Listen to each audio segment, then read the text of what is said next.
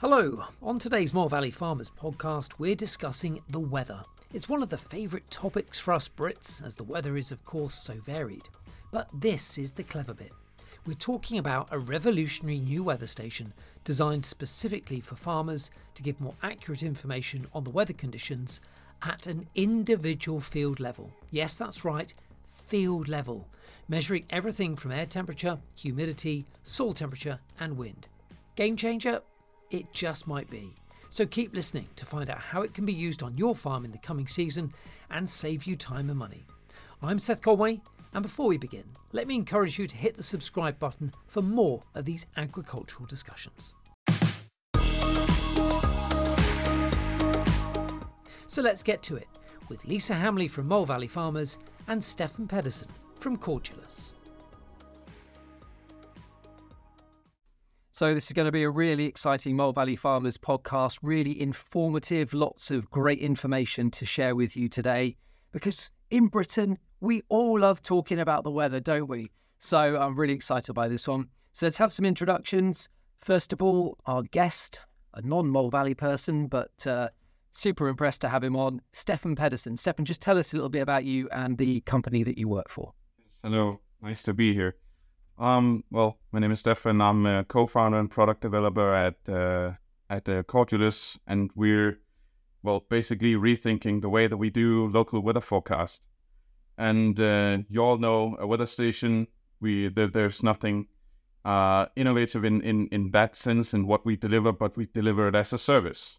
So you can get local weather forecast, local data directly from your fields, and it goes directly onto your phone. And we will use all that information to retrain the weather forecast that you see regularly. And this is using machine learning. And basically, over time, the weather station will be smarter and smarter and, be better at telling the weather on your fields. And it's my job at Cordulus to make sure that what we deliver actually makes value for our customers, and try to learn a thing or two about the weather, farming, and make sure it all aligns with the technology that we can deliver. It sounds amazing, Stefan. We're going to get into how it works, where you have to position them, all of that information. And we've also got Lisa from More Valley Farmers. Just say hello, Lisa. Yeah, hi Seth. Also very excited to be here. Absolutely avid watcher of the weather. I suppose being an agronomist, we're always wary of things like spray windows, etc. So I would be the proud owner of at least 5 apps on the weather and be checking them very frequently. Funny enough, not so much at this time of year. Although recently with the rain that's come in, so everybody's talking about it. So yeah, perfect timing. Yeah, storms, weather, rain, it's all like that. But I guess for us in the farming community, let's go to you, Stefan, on this. The fact that the weather is so important, is it going to rain? When's it going to rain? How much is it going to rain? Is it going to be dry? All of those considerations that you have to do when you've got crops out in the field, livestock out on distant fields. Just tell us then, how does your weather station help in this situation? Well, usually, as Lisa says, the farmer has access to a lot of free weather providers, and honestly, we wouldn't be here without the foundation of all those apps, the large-scale numerical weather predictions. And usually those weather predictions act on quite a large scale. So you could be standing in the middle of a field requesting the weather for your location, but you would get it from a nearby city. And with the density of our network, we can safely say that there are very large local varieties. And from experience, our customers also mention that they could be standing on one side of a forest, it's dry, but it could be raining on the other side of a small forest. And this is really important when it comes to scheduling your activities in the field, be it where should you harvest during harvest. You want to optimize those moisture contents, and earlier in the season it could be avoiding runoff during the spray activities, and it just it goes on, and we've had some good examples of farmers actually using this local weather to reposition during these activities, and they quite agree that it's a local phenomenon, and we see it also during these intense showers during the last few months. It's very local, and that's the whole reason that we're here to catch these local varieties and sort of superimpose them onto your fields and make sure that they actually the information you use to base to make your decisions are actually based off of as local as possible information. Yeah, I mean, that's incredible, Stefan, isn't it? Because as we know, Lisa, particularly in the UK, the weather varies so much from region to region anyway. And then when you get down to that real detail, you know, you must see it out on farm. You look across the fields, it's raining over there. Oh, it's bone dry here. And the farmer says, we've had loads of rain. You're like, no, we haven't had any at all. Yeah, and like Stefan said, you know, you can be looking at yes, certain weather apps and you think, oh, well, there's definitely no rain. And you're stood there in the rain. And if you've got a crop of grass down, you know, and you're thinking, well, that'll be okay till tomorrow, and actually it's getting rained on, you know, that's going to make a massive difference to the quality of that silage that's coming into the clamp. So these decisions, you know, when I started the, you know, conversations and partnership with Cordulus, I didn't really understand that those weather apps that we've got were probably, you know, I think, did you say 10K around, Stefan, or even further away from the actual of the weather forecast? It varies, yeah. I mean, it could be quite a way. Yeah. And then, so we put some weather stations out to some of our shareholder members. And I was astounded by how amazing they thought they were. I mean, we had one down at Land's End, and well, still there now. And she was just like, we never get a decent weather forecast because the weather goes one way or it goes the other. And it's revolutionised, you know, how and when they can do things on farm. And the other thing, Stefan, I didn't know, so this is a list of things Lisa didn't know, is that the weather forecasts are at a different height, aren't they, than the cropping height. So you're actually looking at moisture at where the crop height would be. Is that right? Indeed, but that might be an implementation detail. You can take the large scale forecast and downsample them to or increase their change the height of its prediction. And there are some approximations of how to, for example, change the measurement of wind speeds at 10 meters height and move it down to the crop canopy in 2 meters height. But the definition of an agrometeorological weather station, which is what we're delivering, is that it is in fact installed in that 2 meters height to give you the moisture measurements and temperature measurements at the canopy, because it will vary quite a bit. And the most common misconception about our readings is the wind speeds. People will take a look at the wind speed at 2 meters height, compare it to what they usually see in the TV forecast, and say, well, it's far too low. This can't be right. I can feel it in my face. It's way more. Well, that's typically because they don't realize the difference 10 meters does. So if you imagine yourself putting a flag onto a flagpole, it won't start waving until you pull it to the top. And that difference is really significant. And it is quite important to get that local reading when it comes to your spraying and make sure that your particles don't drift and you can protect the surrounding environment. So let's get into the nuts and bolts, as we would say here in the UK. I don't know whether you have that expression in Denmark, but really get into the detail on this. So you mentioned, you know, there are plenty of weather stations out there, aren't there, that people can purchase. I'm sure people have purchased them for their farms over the years anyway. So let's talk through what your one does, but then crucially, what's that machine learning, that software behind it that really gives you that learned local forecast? Sure. Yeah, so I think I mentioned it in the beginning. There's nothing revolutionizing about a simple weather station, but it's the fact that we deliver it as a service to you, and that we use this information to keep getting better.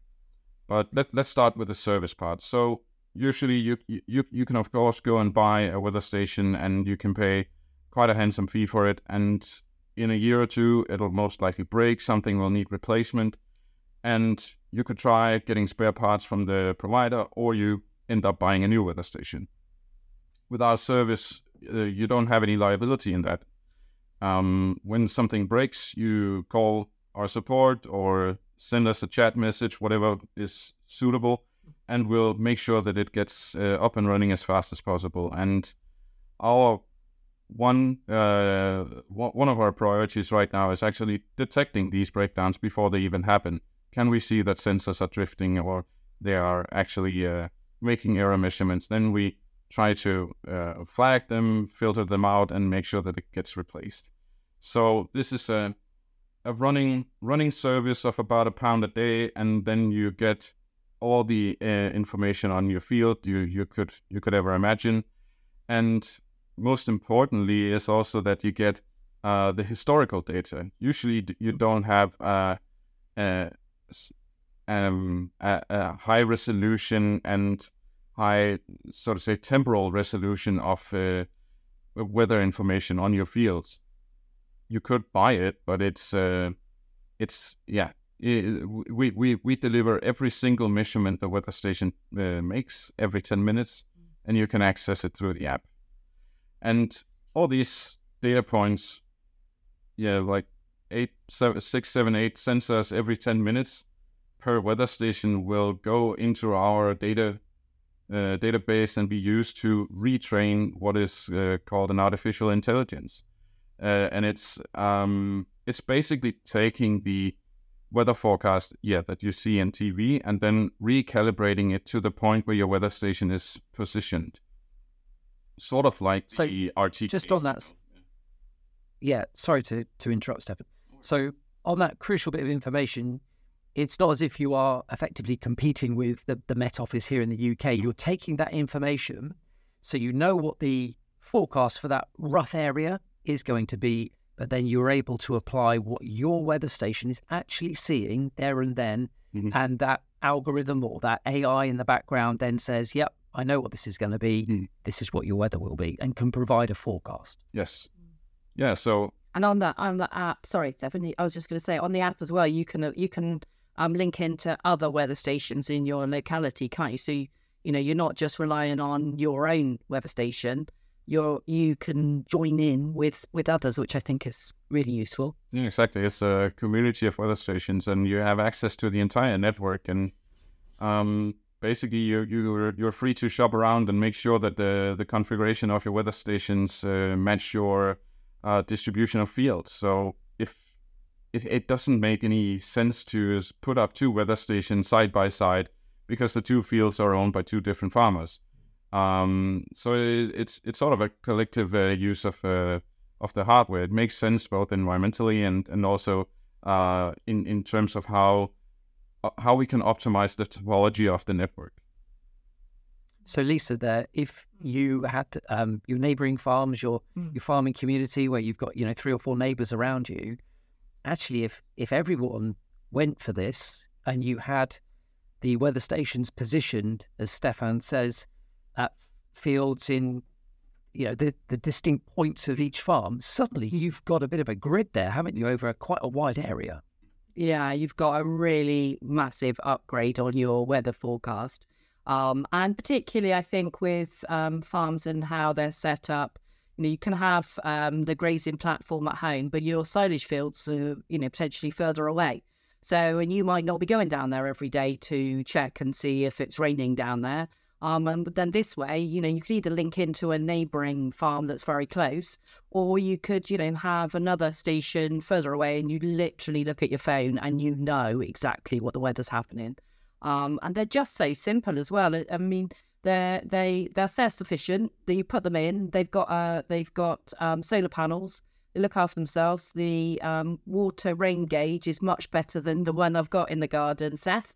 It empties, doesn't it, Stefan, all the time. So it's extremely accurate. And added benefit, it doesn't get frozen in the winter. Because I think you've got in Denmark, you've got them in some pretty cold places, and Sweden, haven't you? Yeah, we got some position at the polar circle in Sweden, and that's pretty cold. Yeah. Going into Finland and as well, we experience new types of cold that we don't really see in Denmark, and yeah. I guess sometimes you look at the text specifications of sensors and hardware, and you really don't worry about how cold can it actually handle.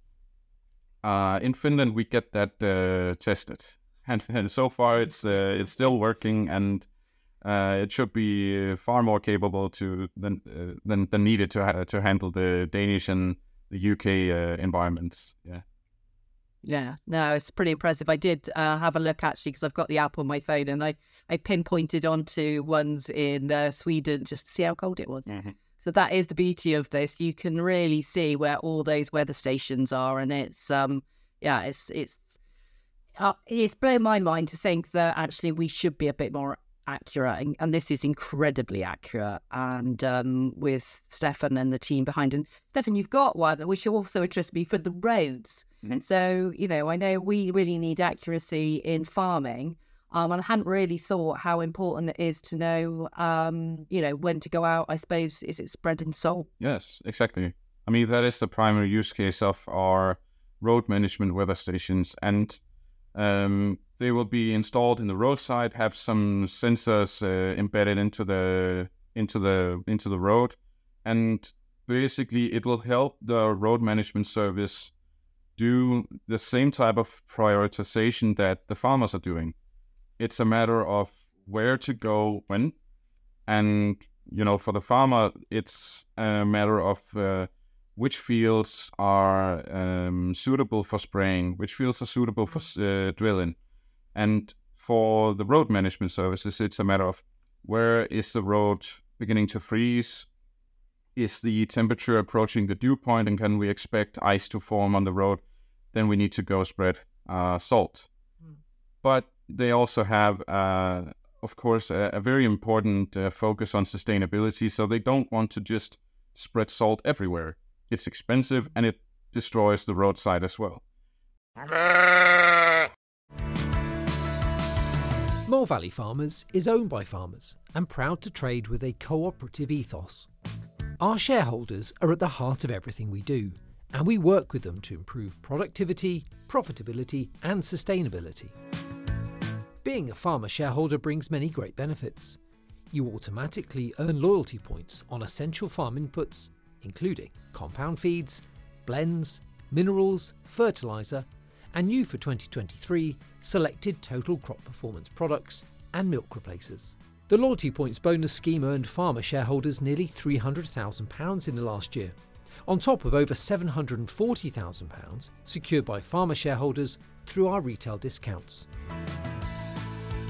You'll also get other exclusive farmer shareholder offers through the year.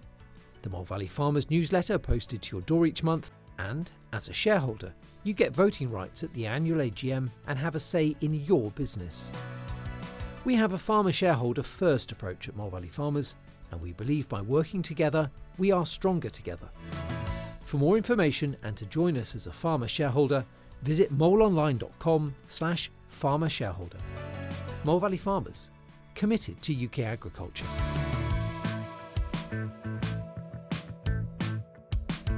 So it's important for them to also know how much salt are they wasting, and with a residual salt sensor also installed in the sensor, it provides them with the most important measurements on those matters. Well, so environment. Sorry, Seth. I was just going to say environmental as well.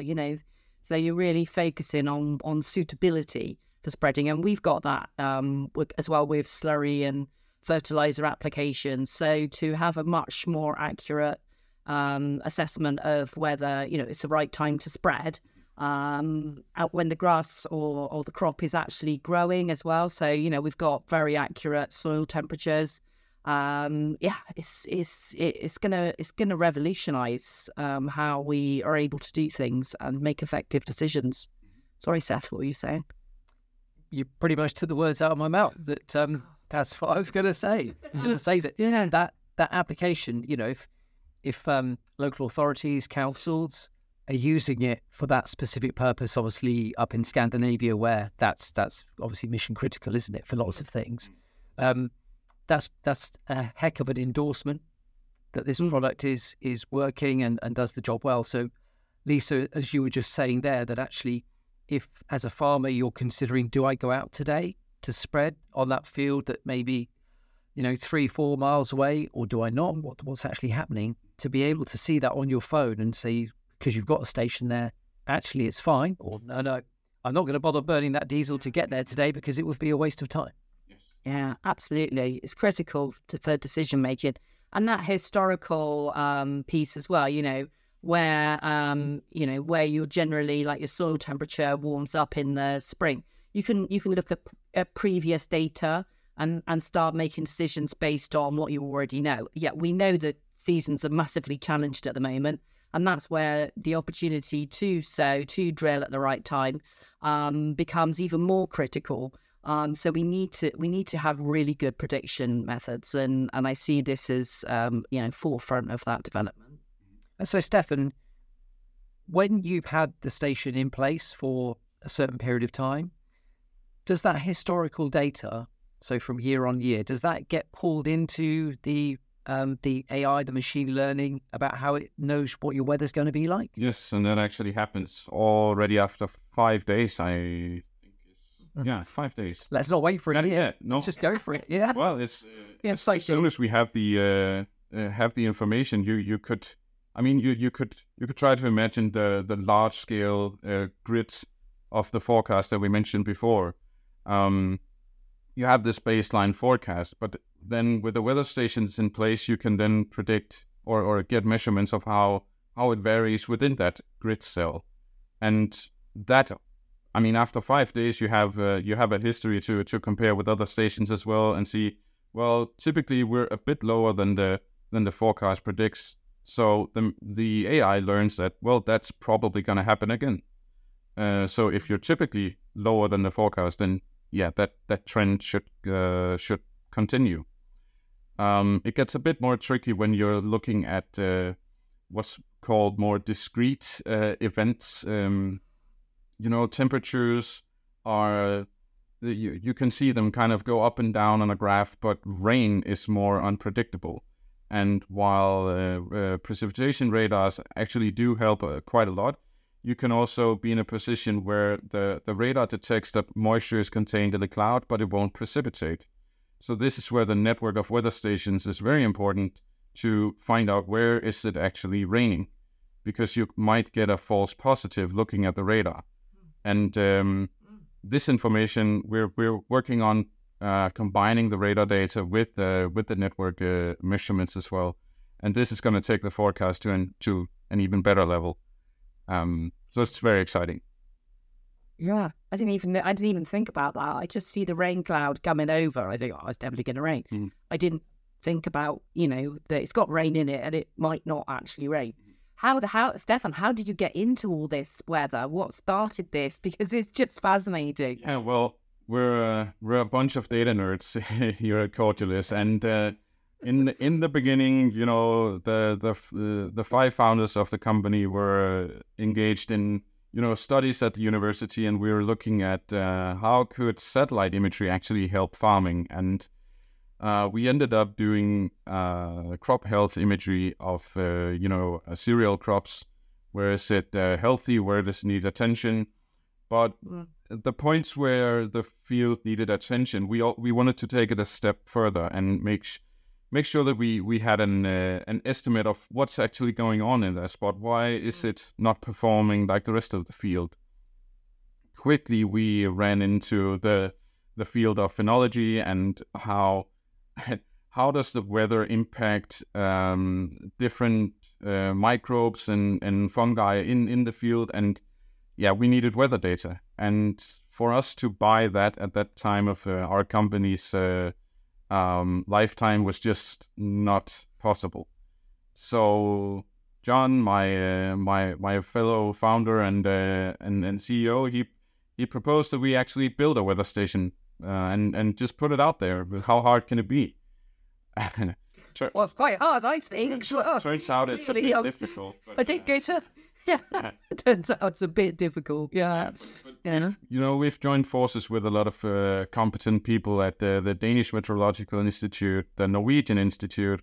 I'm predicting that we'll also be working closely together with Met Office at some point. If you're making a prediction, Stefan, I think it's a pretty good one. Yeah. Well, probably a good word for you, Stefan. We're based in Devon, Lisa and I. Yeah, so I am. Yeah, I drive past the Met Office all the time. Yeah. Just drop by. Yeah. Give him a station. Yeah, we'll pop the podcast on there. I'm sure they'll love it. Yeah. Yeah. But I mean, shortly after we engaged in getting those weather stations out there, it became a more profitable business than the satellite imagery. And you know, we have certain projects that our hearts are bleeding for or bleeding for, and it was a tough decision deciding that okay, we have to primarily focus on these weather stations, because if we don't, we are not going to have a business at some point. And it turns out this cross field between technology, meteorology, and agronomy is just so purposeful to work with, and it just makes sense that we spend our efforts in predicting how this may impact our fruit production. How does it impact our transition to more sustainable life? And I mean, with everything going on in the world, with these massive showers, and that you also see in the UK, it just further underlines our purpose in our company. We need to join forces and learn more about these conditions so that we can better handle them. And I hope that whatever we learn in from farming and our road verticals, and that we can take this and apply it to more industries and really help that sustainable transition. Yeah, I mean, I think, you know, from the point of view of you know, just even look at maize crops this autumn. You know, some maize is still out in the field now. If you know the grower perhaps had a really accurate forecast in front of them with 15 days, and they saw that 15 days rain is coming, then you know it's a no-brainer to me. You just get it in, you put it in the clamp, you don't leave it out there, because you know, from an environmental point of view and you know a cost point of view, you've grown a crop there that's still in the field. Or even, you know, perhaps no. I mean, it's in the clamp, so it's good. But you know, some of the conditions that fields have been left in this autumn, compacted, you getting runoff, and all those types of things. You know, from an environmental point of view, we need to be able to predict this a lot more accurately. And this is, you know, a very easy solution. I mean, how quickly you guys are able to, you know, supply a weather station, and the next minute you've got the app there on your phone, and it's really that easy. Yeah, and I mean, you practically don't even have to wait for the hardware. You can install the app, get the subscription, and then join in on the network. And once you have your station, you can put it out there. But I mean, the delivery time is so short. It's probably not going to make much sense. Time you downloaded the app, it's pretty much there. Yeah. So yeah, very efficient. Let's keep that up. Yeah. To me as well, it feels a bit like we're going back to traditional ways where, you know, you go back to the generations before this current generation, before them as well. They had no further data. So they had to know, didn't they? They had to know what was happening in their local area because they didn't have that wider forecasting. So they probably were a little bit better than we are now in terms of knowing, I know what's going to happen roughly with my weather, you know, and I think we've lost that. We've lost that ability because we're so reliant on this big grid network of weather predictions. They come in, we see it on the television. Oh, okay, it's going to be like that. But actually going back to that tradition of, yes, I know what's going to happen in my local area, you know, it seems a no-brainer. Mm-hmm.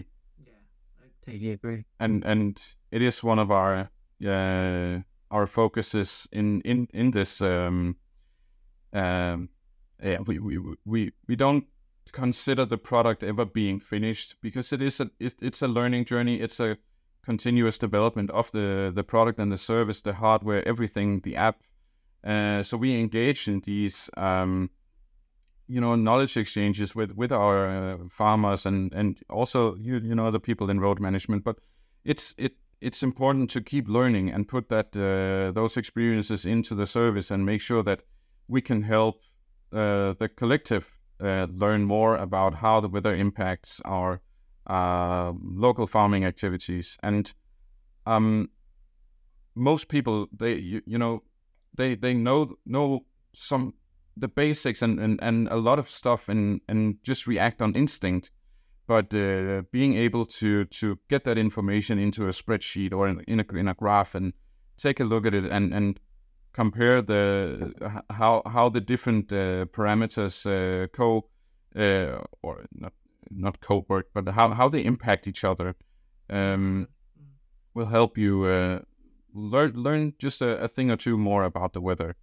So and it's still a learning journey for us as well, and that's why the close collaboration with knowledge institutions is also important. Yeah, I mean, it sounds fascinating. And Lisa, just as we sort of bring to an end this conversation, I've got one more point to put to Stefan before we kind of go into our final thoughts about it.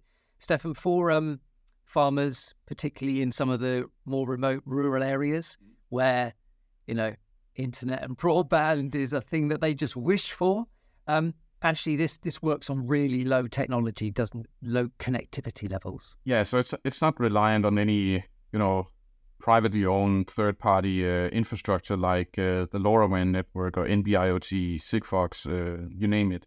It's using a SIM card as you may have in your phone. So if you have just, mediocre reception on your phone, then most likely the weather station will work.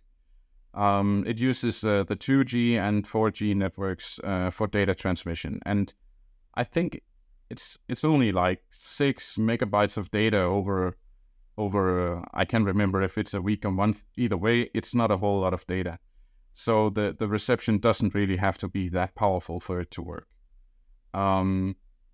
With the solar panels, it can make do in the field for 2 months without any sun, and the batteries will charge quickly after that. And if it gets to a point where it is getting low on battery, it can turn itself onto a power saving mode and still collect data every 10 minutes, but then transmit it every 3 hours. And that's really important for some of the colder regions and where less sunlight is available.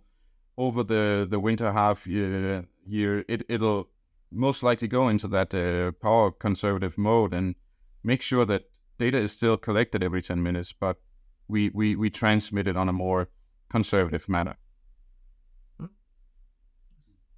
That water collection method, Lisa mentioned it briefly, that if you're thinking, I don't want to go out and empty this cup, actually it does it automatically. Yeah, so it's what's called a tipping spoon rain gauge. So it has a big funnel and the water runs through it, and then there's a spoon that'll fill up and tip when it's filled with 0.25 millimeters of rain. Yeah.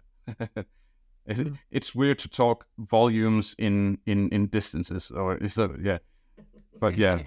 And in English, you're absolutely incredible. So the water will run through, and it won't be stagnant in the spoon in case you have a night frost or whatever. The regular rain gauges, you have to empty them, because you all know if you put a filled bucket of or can into your freezer, it'll burst. The same thing happens for the rain gauges. The water will expand and then burst the plastic. That's not an issue in a tipping spoon rain gauge. The primary question that we get to our rain gauges is that it measures differently from those exact rain gauges. And I must say that with all our testing and knowledge on that field so far. We've done numerous tests comparing those plastic rain gauges to our own stations, to what you would call the official meteorological weather stations from Met Office, DMI, and so on. The old rain gauges are not accurate, and it's The one in my garden's no good then, Stefan, is that what you're saying? especially not in the garden. It gets impacted a lot by trees and bushes, and it. Okay. You have to put the weather station in quite an open terrain for it to be the most accurate. And if you put our weather station next to a bush, that's also gonna impact it. If you put it in the middle of a courtyard, that's also not gonna work.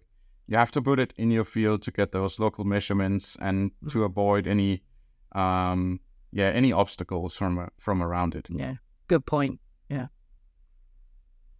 Excellent. Thanks for explaining that through, Stefan. So just some final thoughts there, Lisa, for our farmer shareholders, our members, our customers, that actually this is a product that really could be quite game-changing, couldn't it, for how they operate day to day?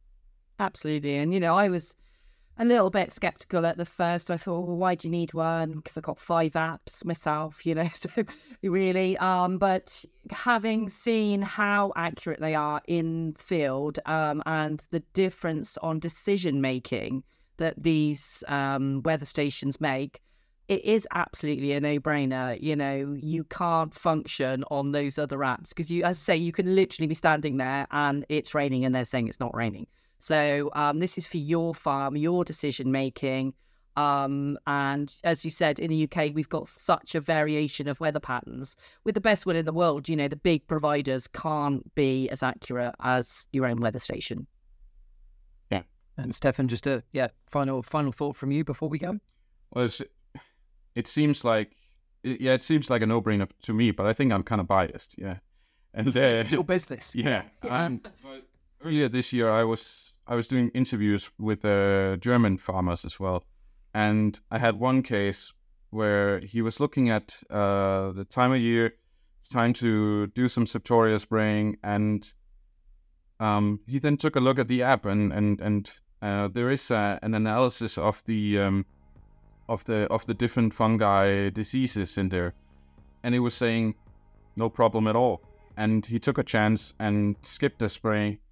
And he actually, he didn't need that spraying, and he ended up saving €3,000 on that one spraying.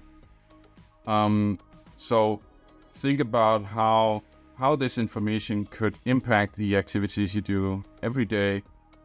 Save that one trip to that remote field.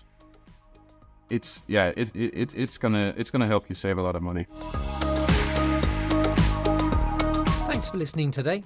If you still haven't subscribed to the Mole Valley podcast, then let now be that moment that you hit subscribe wherever you're listening to us today. That way you won't miss out on any future episodes. If you'd like more information about this weather product, then please contact our grassland and forage team through the contact section of our website. That's moleonline.com. moleonline.com. Or pop into your local store and our team will put you in touch. Until next time, I'll speak to you soon.